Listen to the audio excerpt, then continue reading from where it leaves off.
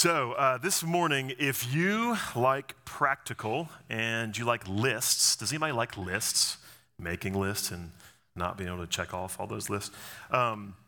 Then this is the morning for you. This morning, we're going to do a lot of practical, and there's going to be a lot of lists. So if you take notes, then I highly recommend you to grab your pen and get ready. All the notes are on the YouVersion app, and you can look for the notes there, and they'll be there for the whole week in case you miss any of these about our commitments of what it means to be here and a member of Exchange Church. And so commitment number one is to be a people who we are committed to pursue community and embrace accountability. So last week, Brian talked a lot about pursuing community, and today I'm going to talk about embracing this thing called accountability. So I don't know what images or what things come to your mind when you think of accountability, but let's go back to Hebrews 10, which is the passage we were in last week. And so we're going to spend most of our time just back in the same passage in Hebrews 10. We're going to kind of tease that out a little bit more and talk about accountability. Let's start in verse 19.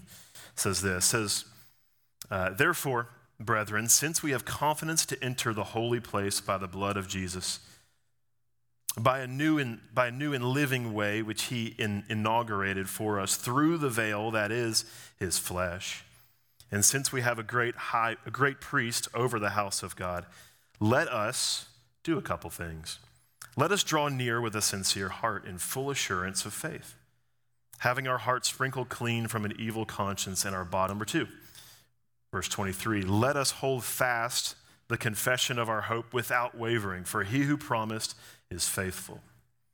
Verse 24, and let us consider how to stimulate or to stir up or to spur on one another to love and good deeds, not forsaking our own assembling together, as is the habit of some, but encouraging one another, and all the more as you see the day drawing near. So you have these action verbs here. I've heard this called the lettuce passage or the lettuce patch before, different lettuce things there, kind of funny, not so much. But there's different action verbs there about spur on. So let us do certain things. Let us spur on, let us get together, let us be together, let us encourage. So this sounds like this real two-way street of community, of church. And so this morning I want to talk really practical about how is it exactly that we do that? How do we live with each other? How do we hold each other accountable to things that we said really matter to us? So the road is about accountability, and then I'm going to be real practical, and this is how we actually do it. How do you receive accountability, and then how do you hold people accountable, okay? So first thing, we're going to go through a couple points here. This is going to be 6 points here. These are just a few things to understand about accountability. Number 1, accountability is helping each other to keep saying yes to what we committed to. Okay, so accountability is helping each other to keep saying yes to the thing which you committed to, or the thing which you say you really value, or the thing that you say that you're committed to. So you said yes on this particular thing. You say, I'm committed to that. So accountability is no more than just others coming alongside of you and saying back to you, keep saying yes. Keep saying yes. You said yes. You said this mattered to you. You said you were committed to this thing. What I'm doing is I'm coming alongside and I'm saying, hey, keep saying yes. Choose to obey. So what are we saying yes to? Here in this church, we're saying yes to becoming a certain type of people. So it's not necessarily just I'm holding you accountable to just do a list of things, and I will get out my grade book and I will grade you. Instead is I'm holding you accountable to continue in the process of becoming the type of person that God wants to make you. See how that's a little bit of shift? It's a shift from like, oh man, I don't want somebody to hold me accountable to just a list of things that I have to do. That's what I feel like the rest of my life is like, and that's what school was like for so long. But no, it's, man, I'm coming alongside of you, and I am committed alongside of you to who you are a person. And you really say, you look at Christ and he says, come follow me, and you say, yes, I will come follow Christ. Then what accountability is it's God giving you these people to come alongside of you and say, man, keep going after him. You said yes. You said you wanted to follow him. You said you were all in for him. Keep saying yes to him. You think about our marriage getaways, which we have one coming up in a couple months. Really, those are just an opportunity to get away and say, keep saying I do. Keep saying yes. At the wedding, you said yes. At the wedding, you said I do. And so what we're doing is we're coming alongside and say, keep saying I do. And this is how you keep saying I do. So we need accountability in our marriage where people come alongside. They say, here's some practical steps. Here's some tips on how you keep saying that you will. And you said you commit to certain things at Exchange Church. So what we're doing is we're trying to be really clear and say, these are the commitments that you're saying, okay, I'm all about that. And so accountability is us coming around on the other side, each other coming into. Let's go after this together, okay? And so it uses this word here. It says to stimulate or to spur on in verse 24. It says, so let us consider how to spur on one another to love and good deeds. So there's something actually that we're trying to spur each other on toward, and that is to become a certain type of people, is to become a loving people, a people whose life is defined by doing loving things, and a person of love, and then doing good works. And so we're spurring people on to what you agreed that you said that you wanted and you valued. So sometimes when we think about accountability, we often think about confrontation, right? You think like somebody's holding me accountable. What that might typically bring up to your mind is like somebody's going to get up in my face and they're going to confront me on the thing which I'm not doing very well at. That's not really what I'm talking about. Okay, what I'm talking about this morning is mostly coming alongside and saying like, hey, I want to spur you on. I'm right here with you. I got the same thing. And together, let's spur each other on toward love and good deeds and good works. So I kind of picture, as y'all know, I always have these pictures in my head. I picture this horse, right, that's just kind of like lazily just sort of moseying along, right? And he's kind of aimless, doesn't exactly know where he's going, just kind of walking around. But it says here, spur on. You get this picture of like actual spur on the horse and say like, giddy up. We got to go. We're involved in something that's really important. We're involved in something that really, really matters. You're just kind of roaming around the pasture. But like, horse, we've been given a mission. We've been given an unbelievable purpose. We are kingdom advancers as people who have said yes to Christ. And so we need people to come alongside, almost like you hear these spurs on Sunday morning. I should have worn spurs. I don't have any spurs, Brian. Should have worn spurs today.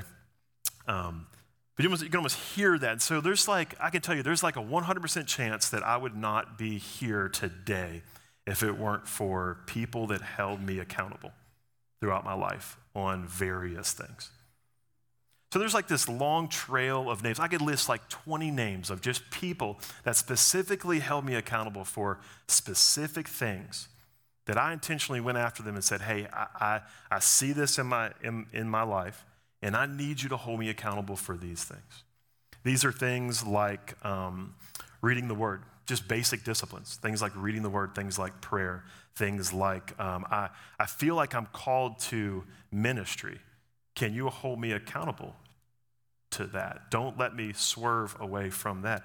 Even things like dating my wife.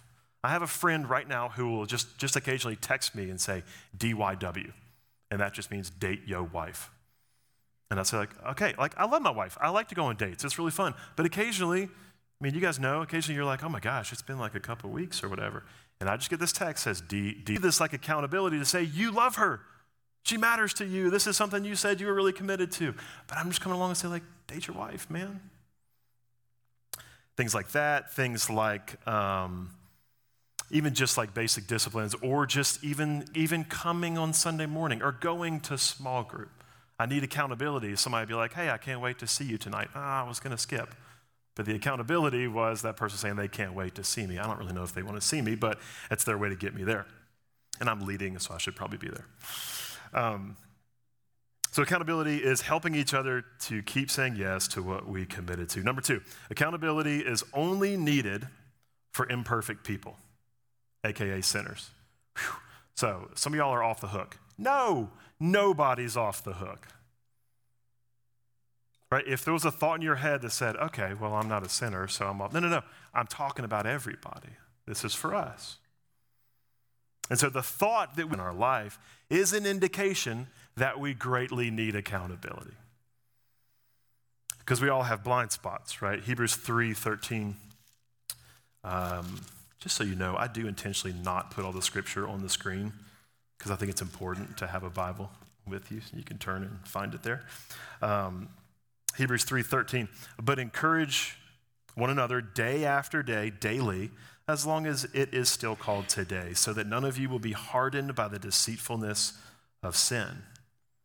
So there's this like daily emphasis of there's like great potential of us falling into sin. So we need people to encourage us and to spur us on, and we need to embrace accountability because we have blind spots. There's just certain things that we cannot see. One of the main reasons I got married is because I can't shave my own neck, okay? And, there's times where my wife's like, your neck is getting like crazy. So I'm like, well, you gotta shave it. I don't know if you ever tried to shave your own neck. I feel so sorry for single people. I don't know how you do it. Like, you gotta do it like backwards. It's really challenging with a mirror. And anyway, maybe I'm just challenged. So because I can't see what's back there, right? I can't see what's back there, but I've got these blind spots and I need somebody else to say, hey, your neck, it looks wild, okay? And we need to address that thing. So we need mirrors, right? We need mirrors. Our church, whether you like it or not, this is the way God has like designed it. The people that God has put around you are a room full of mirrors, right? It's people who can show you what you can't see. Like when you sit in small group in a circle, everybody holds up a mirror and you see yourself and they help you see what you can't see. I don't know if you've ever you do your hair and all that kind of stuff, but you don't actually like look in the mirror again. In the bathroom, I look in the mirror, I'm like, yeah. Like I'm so sorry that is what you have been looking at all day long. Like I didn't realize that that's what you had to see. Your hair's all disheveled and stuff. You're like, is my eye like falling out? Like I just don't look great. So maybe you felt like that, but we need accountability. We need mirrors to show us the things that we absolutely can't see. You know, students, I don't know if you've ever been in the pool before and one of your buddies comes out of the pool and like their brain is coming out of their nose. And you're like, you can't see it, but like you gotta get that off, okay? So it's like that. A lot of us are walking around with our brains coming out of our nose. And we just need other people to say, that needs to be fixed. And if you think that's not the case, there's a good chance your brains are coming out of your nose, okay? So spiritually and relationally and everything, we need mirrors. Here's a great question. This is like a really challenging question that I've challenged a lot of people to ask, and I've had to ask myself. You should write this down. The question is this: what is it like to be on the other side of me? Are you willing to ask your closest people that of me? Because guess where I've never been? On the other side of me. I don't know what it's like to work with me, to live with me, right? To be my child, to be my spouse. So that's a tough question, but like, what is it like to be on the other side of me? You only ask that question if you have a real understanding that you need mirrors in your life.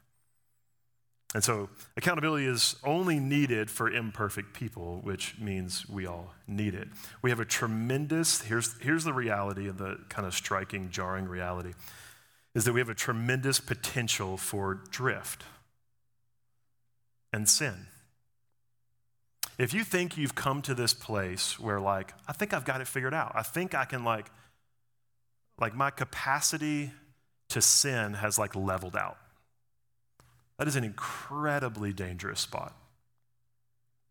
I'll say this: the amount of the tremendous potential of sin in my own heart is through the roof. And I've seen, stories in this room, and the story is always like this. It's not I woke up and that's what I decided to do. It's over time, I don't really even know how I got here. Over time, it just drifted.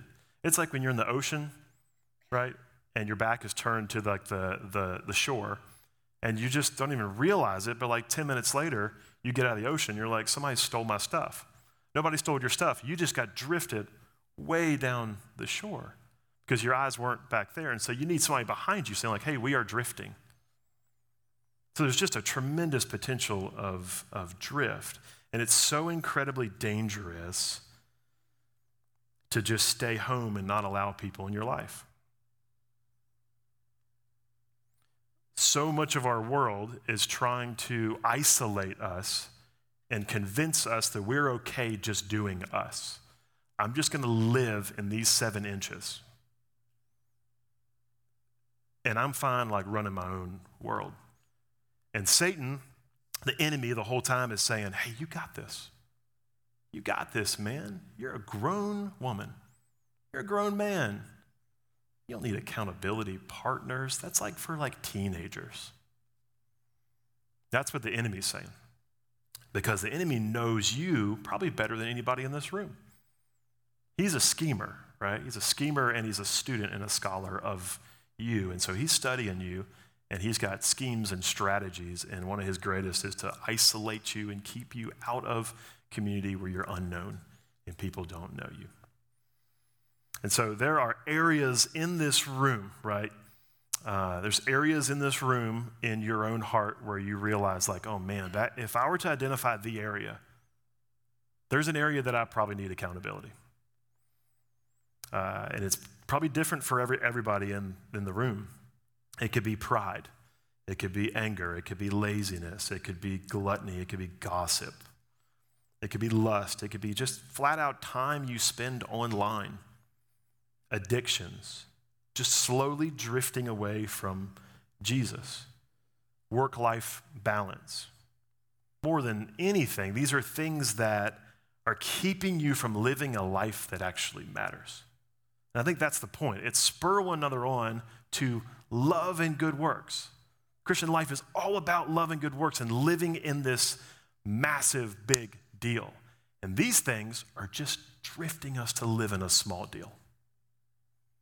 And so when we're saying we're holding each other accountable, what we're saying is like, man, I want you to be back in the big deal. I want you to keep your eyes on Jesus. And so recognizing that we need accountability because accountability is needed for imperfect people. Now, the flip side of that, number 3, is accountability is only practiced by imperfect people.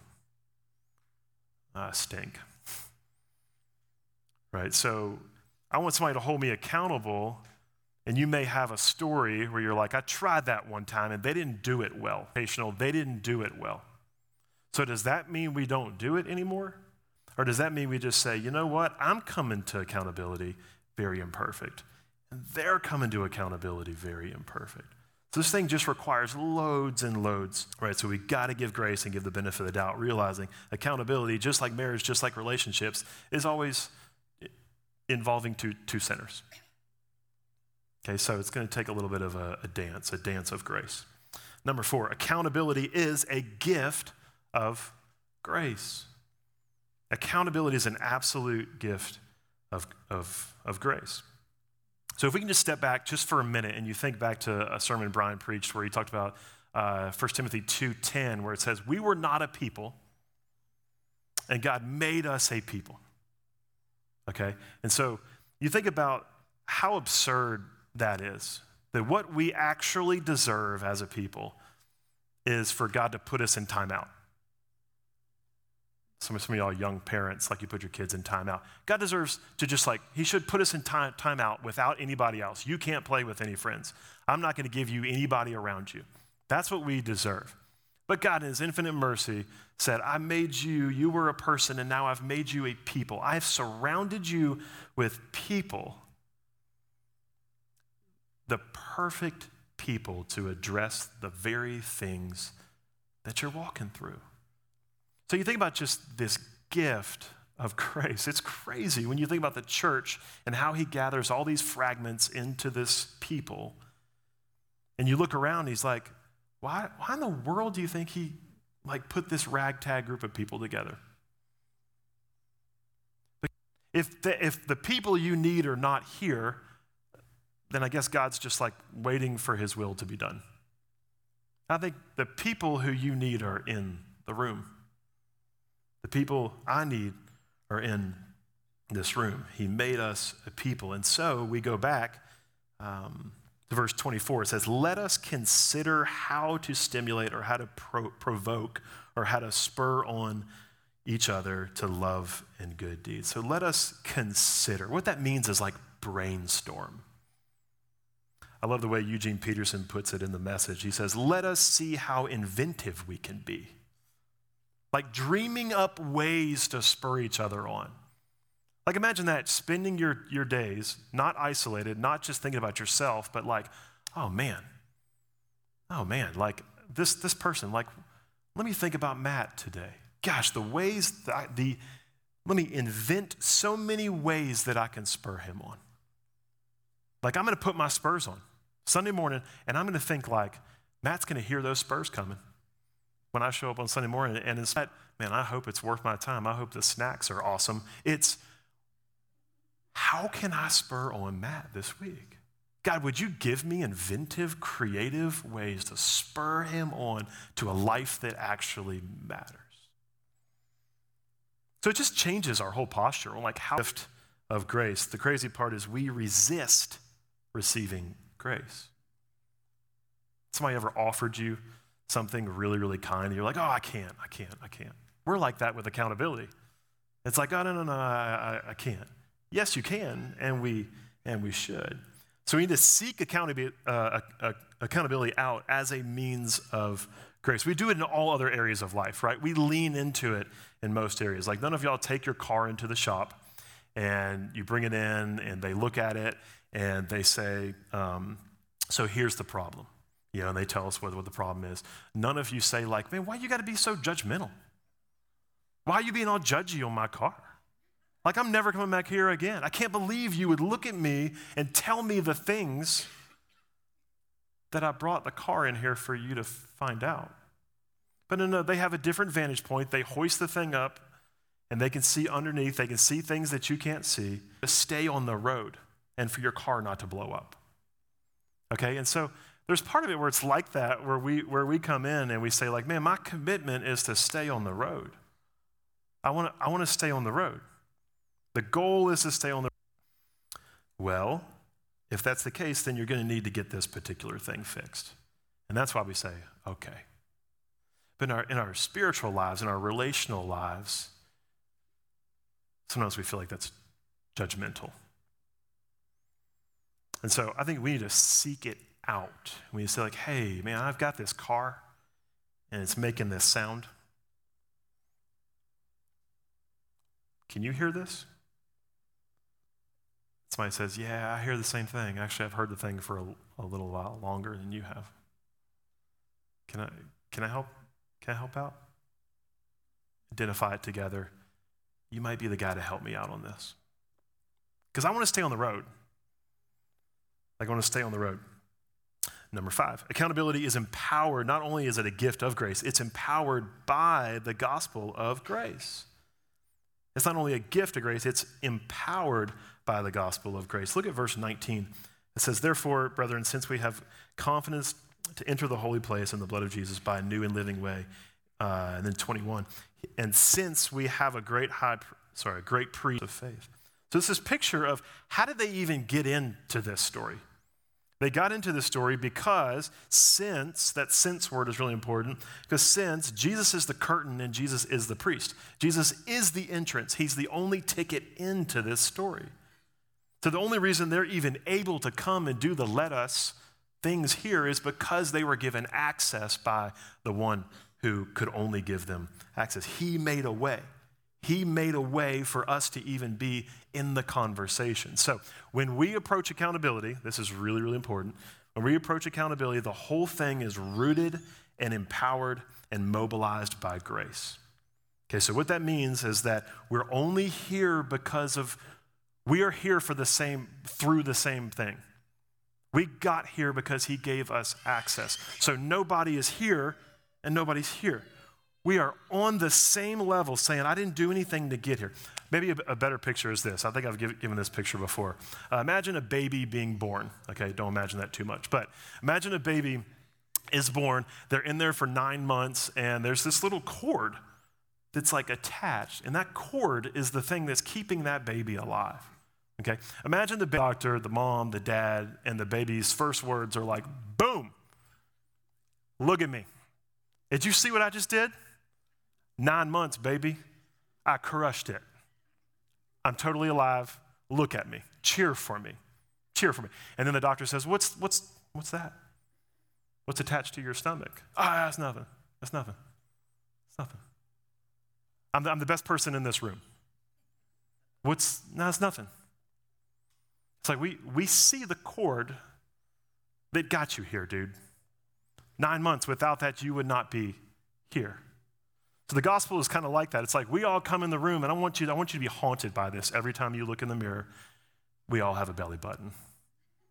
Every time you see your belly button, I want you to think like that's the most gospel-centered thing, whether it's an India Audi or full of lint. Okay, I want you to just remember that is like a picture of the gospel that says you did nothing to get here. The proper response of that baby is to look at mom and say, look at her. Look at her. Stop looking at me. Look at her.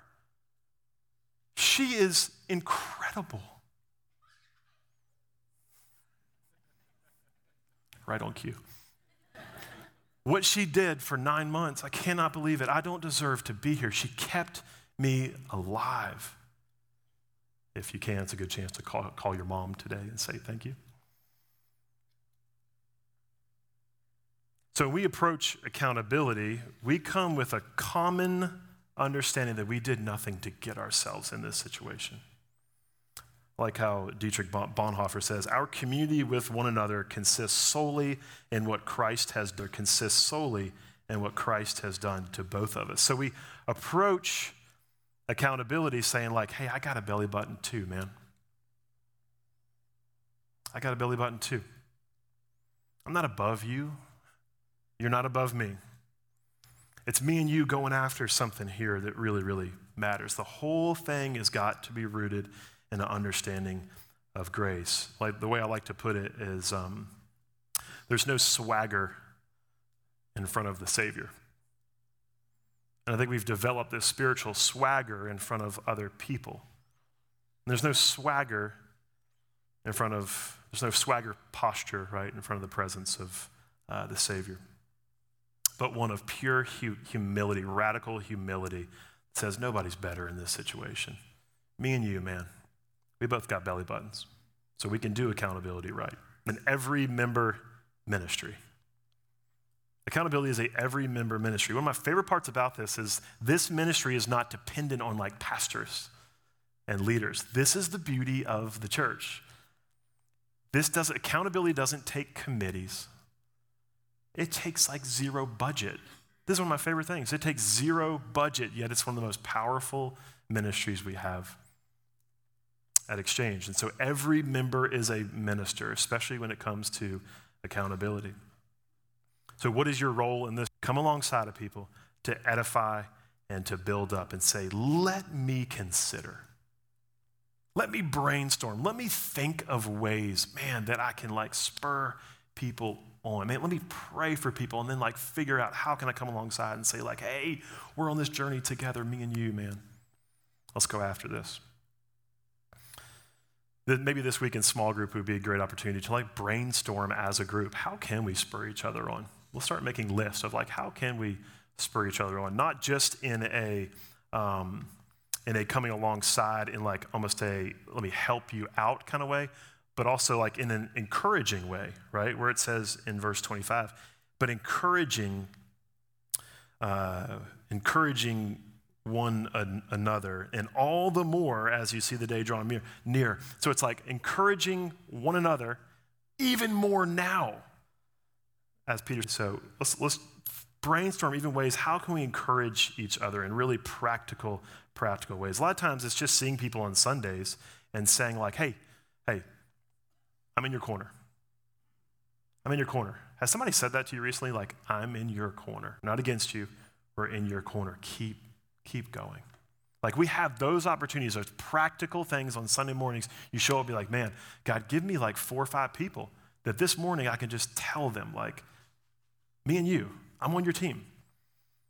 So like that's on Sundays, that's on small groups.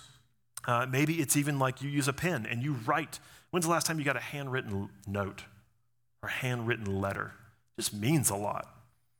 Now, there used to be a member here who used to write me letters, like on pages, like on paper, with a pen. Like he would write like 3-page letters, just kind of like encouraging me in the ministry. He's moved on somewhere else now. He and his family moved out of town. But like imagine writing somebody a letter and starting with these words. I see God working in you. Six words. I see God working in you. Like, let's just consider, let me think of somebody. How do I see God working? I'm going to pull out a pen. I'm going to put down my phone, turn off the TV, and I'm going to write a letter to somebody, start like a letter writing ministry, and just write people and encourage people. 0 budget, except for stamps. It's good to mail it and not hand it to them. Mailing is cool. Or even it's as simple as like spirit prompting. We've talked about this before. Like you're driving down the road, the Spirit spurs you to spur others. It's like a domino effect of spurring, right? So you're driving down the road and he just brings somebody to mind and says like, text that person, call that person. You know what you should do? Text that person or call that person. There's times when I'm like, I don't know, that's kind of weird, I don't know. But like, do it. Just do it. The Spirit he's so good at giving us names of people who just might need that in that particular moment. So there's just like really practical ways, but maybe this week in group you can brainstorm. How can we do this every member ministry and just spur one another on, encourage each other, come up with some practical ways and then do them. Okay, so those are some basics about accountability. Now let's talk about how do we receive accountability and how do you hold someone accountable? This is kind of the nuts and bolts of the whole thing. This is what makes this work, okay? You've got the whole list there, nice.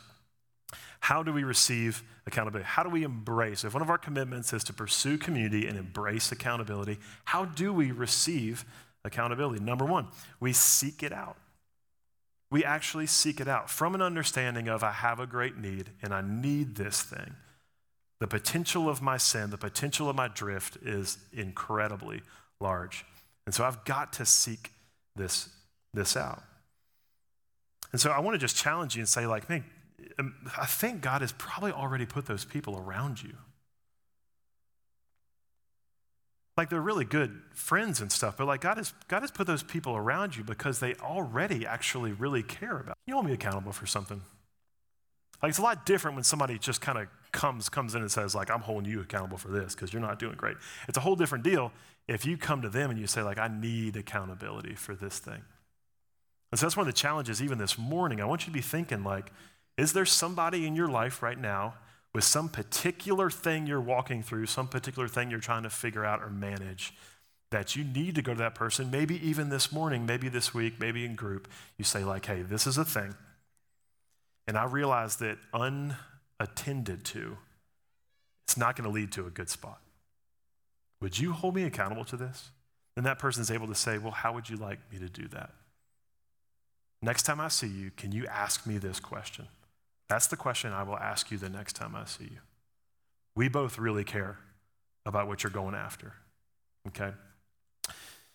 So maybe it's like the people that God has already placed around you. Students, major challenge for you guys here. Like our youth ministry is so blessed with these incredible friends that y'all have. And what if it's meant for more than that? You know, I'm not saying like there's anything wrong with video games and doing all that kind of stuff and just hanging out and staying on the surface or whatever. Like, but please don't let it stop with Rocket League and Fortnite. Those are great. But like God has considered like besties or best friends in your life. And what if you took that relationship to the next level and you said like, hey man, like I know we're not like this. It's kind of weird, especially as bros. But like, here's just the thing, man. Can you like hold me accountable to do much better at Fortnite, but hold me accountable to walk my life a little bit different in this way. Can you do that? It might be weird, but let's do that together. As students, we can do that. If we can do it as students, we can do it as adults. Now, adults, same thing. It's like identifying those things and seeking it out, saying, man, I think God's put that person in my life for this particular thing.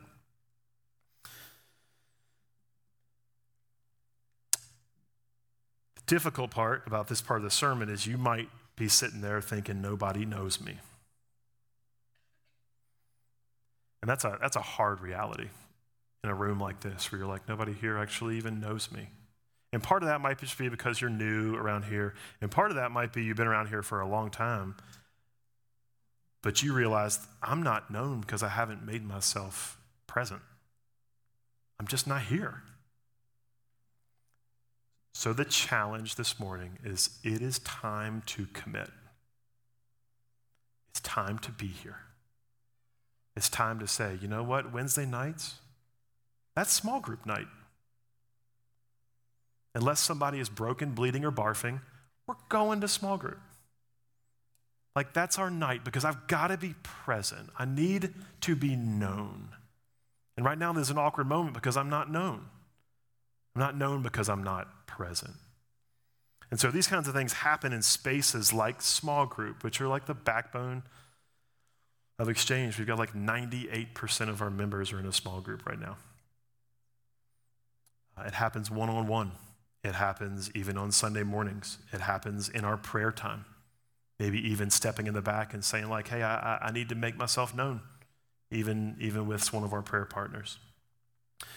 So we seek it out, we be known, we be honest, we be really honest, just acknowledging the struggles that we have. Paul was honest in 2 Corinthians 12 when he talks about this thorn in the flesh. He's like, I am weak. I have weaknesses. I need support. I have weaknesses. So maybe it's just taking that next step of being honest about your particular thing. Maybe it's a sin pattern, right? Maybe it's your pursuit in marriage. Maybe it's physical health. Maybe it's the way you spend money. It's just different for different people. But there's those things you're like, man, not to be like overwhelmed with guilt about it, but to be motivated in grace. To be motivated in grace of like, this is a particular area I've got to pull people alongside to be on my team.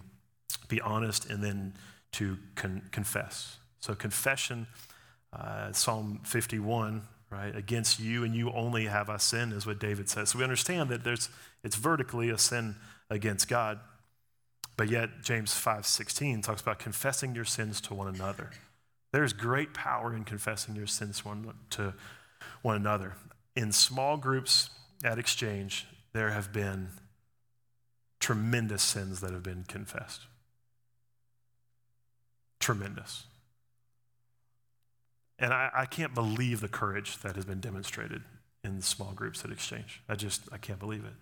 Like ramifications that are like lifelong. Because small group has modeled this thing of we're confessing with one another. Or just sweep it under the rug, right? And just keep driving the car. A car is just making a noise. Be humble enough to come to group in the appropriate setting, maybe with one or two guys and say, or one or two ladies and just say like, hey, my car is making a noise. Or maybe even this morning with our prayer team in the back, be like, hey, this is the thing. And I can't overcome the reality that God brought me here this morning to deal with this thing. Spirit would not let me sit in my seat this morning. I had to go to the back. I got to tell somebody this because I can't live this way anymore. That's what it's about. So then the gospel of having this community around you come around and say, let me spur you on, man. Let me spur you on. How do we hold someone accountable? Okay, this is like the really practical, tricky part. Number one, earn your voice. Earn your voice. How do you actually hold someone accountable? You have to want to. But number one, earn your voice. This is based on relationship. Again, you got to know others and you got to be known, which means you got to be present. You just got to be in people's lives. Your presence really, really matters. And maybe you realize right now, like, I don't have a voice in somebody else's life. There's a good chance you don't have a voice in somebody else's life because you're just not in somebody else's life. I have a nephew who I see maybe once a year. I'm not speaking into his life because I love the kid, but I just don't see him enough. I haven't really earned a voice. Just because I'm his uncle doesn't mean I should speak into his life. I don't know him. He doesn't really know me. And so we've got to be present with people. We know them, and as we know them, then we can consider, let me consider how I can spur them up. So earn your voice. Seek permission. Seek permission. Kind of like I said earlier, a great question is, hey, what's a good question I can ask you the next time I see you? And when somebody shares something in small group, you say like, hey, let's turn that into a question, but I'm going to let you come up with the question. What's the question I should ask you next time? And then next time, you don't forget to ask the question. Like when you see them again, like, hey, remember you asked me to ask this question, so I prayed about it, and now I'm actually asking that question. I'm holding you accountable to the actual thing that you said you wanted accountability for. Or even like, what are you going for? What are you going for, and how can I help you get there? It's a good question. What are you going for right now, and how can I help you get there? Am I the guy to help you? Am I the guy? Can I hold you accountable for that? Could I hold you accountable for that? Number 3, cooperate with the Spirit. Pray for them often.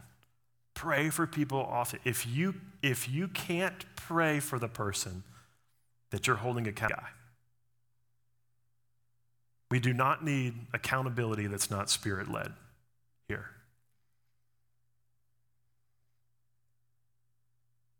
So you should be praying for people way more than you're challenging for them and telling them how they can do better.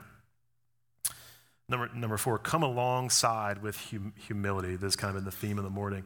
But it's a lot of that like me and you, man, coming alongside. Accountability is coming alongside. It's not like on top of, let me dunk on you, let me tell you what you're doing wrong and how I'm better than you. It's coming alongside of saying like, man, I've got shortcomings just like you. You know, you think about, this is kind of a scary passage.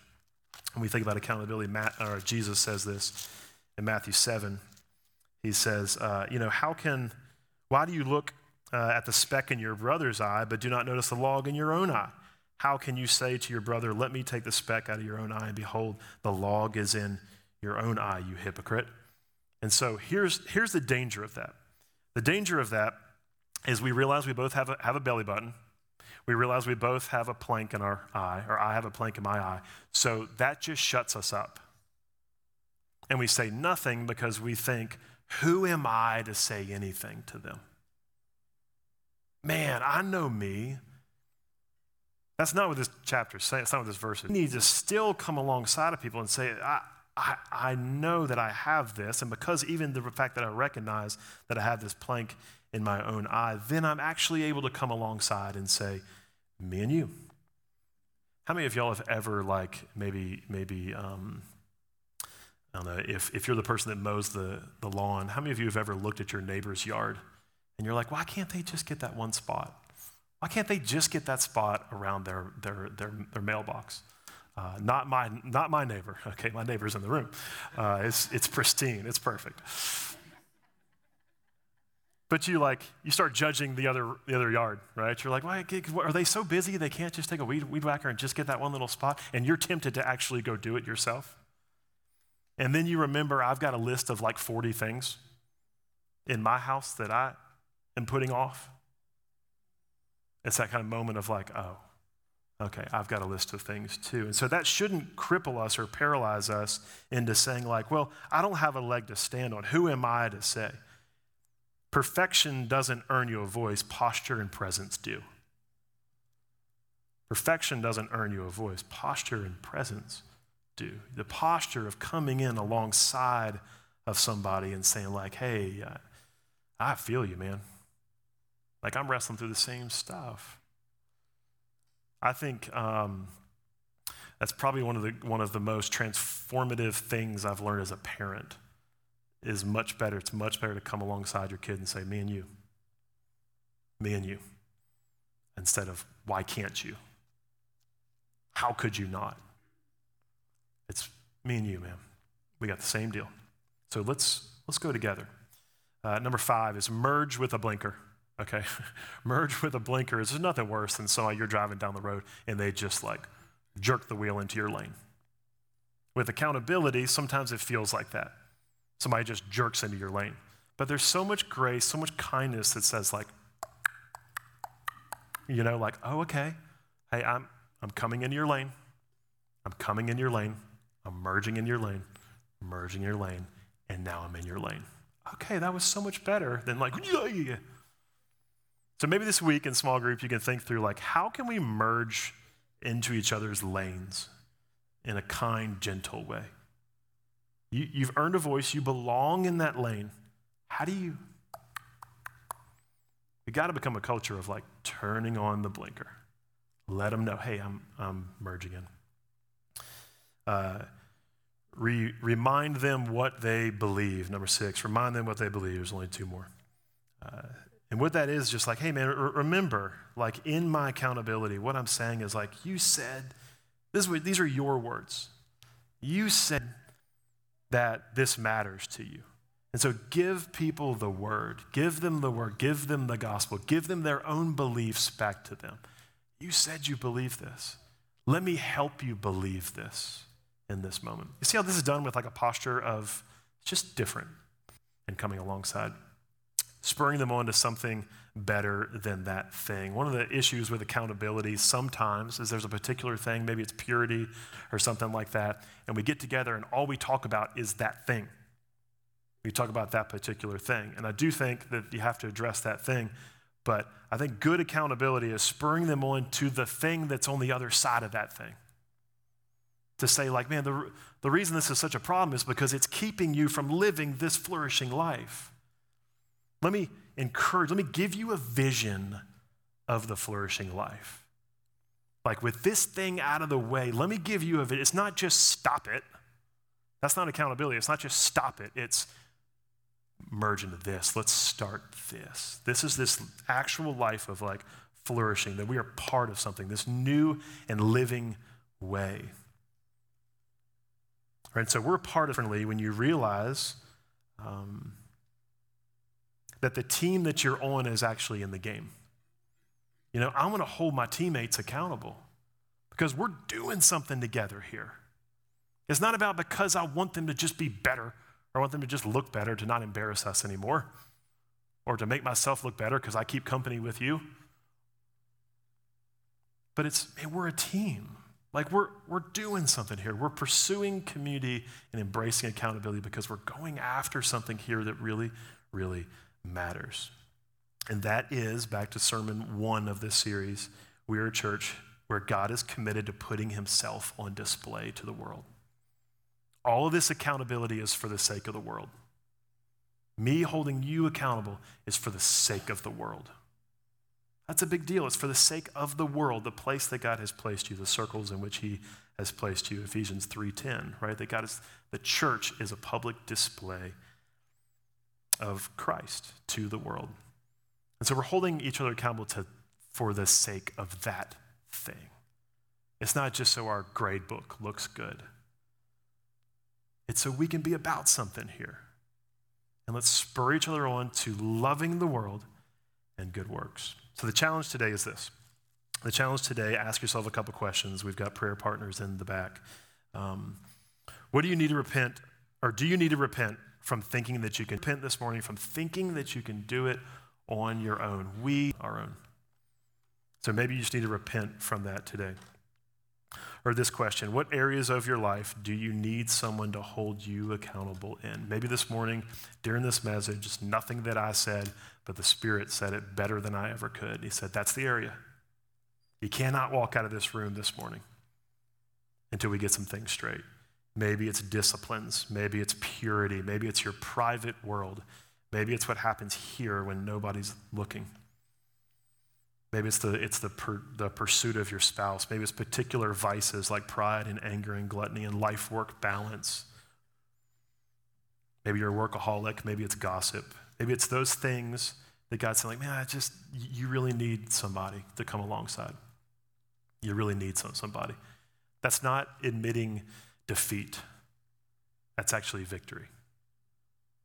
To say, I need you. And lastly is this, who might it be for you? Maybe God's already told you who it's going to be. Maybe they're in this room. You just need some support. You need somebody to put that blinker on and you say, hey, I'm come on in. I need you in my life. And not only is there was a great challenge last week of inviting people over for meals, maybe this morning is about inviting people to merge into your lane. And then community really starts to happen here. So again, those challenges this morning. Do you need to repent from thinking you can do it on your own? What's the area that the Spirit's like, you're not leaving today? You got to get somebody to merge in. And then who might that be for you? Well, let's pray together. Father, we thank you for your word, God, and the crazy fact that just the grace that we have people around us who would actually care enough about us to consider how to spur us on. God, we're thankful. We're just so thankful for that gift that you've given us in the church. That there's imperfect people around us that can merge into imperfect people's lanes. God, would you do what only you can do this morning, Spirit? Would you spur on? Would you provoke our hearts this morning to respond in such a way where we say, I'm going to accept need and I'm going to embrace accountability even this morning. As a church, that's something we want to commit to. And so, God, would you even help us to demonstrate that this morning, to model that as we move even back toward people and grabbing somebody who's nearby, or even seeking out that person who you want them to hold you accountable to a particular thing. God, that we would take action this morning, and that today would be a day not of defeat, but a day motivated in grace toward victory. God, we need you, and the way we demonstrate that is by needing your body. You've given us your body in the church, so help us to lean into one another, to allow each other to merge in, and to pursue a flourishing life in you.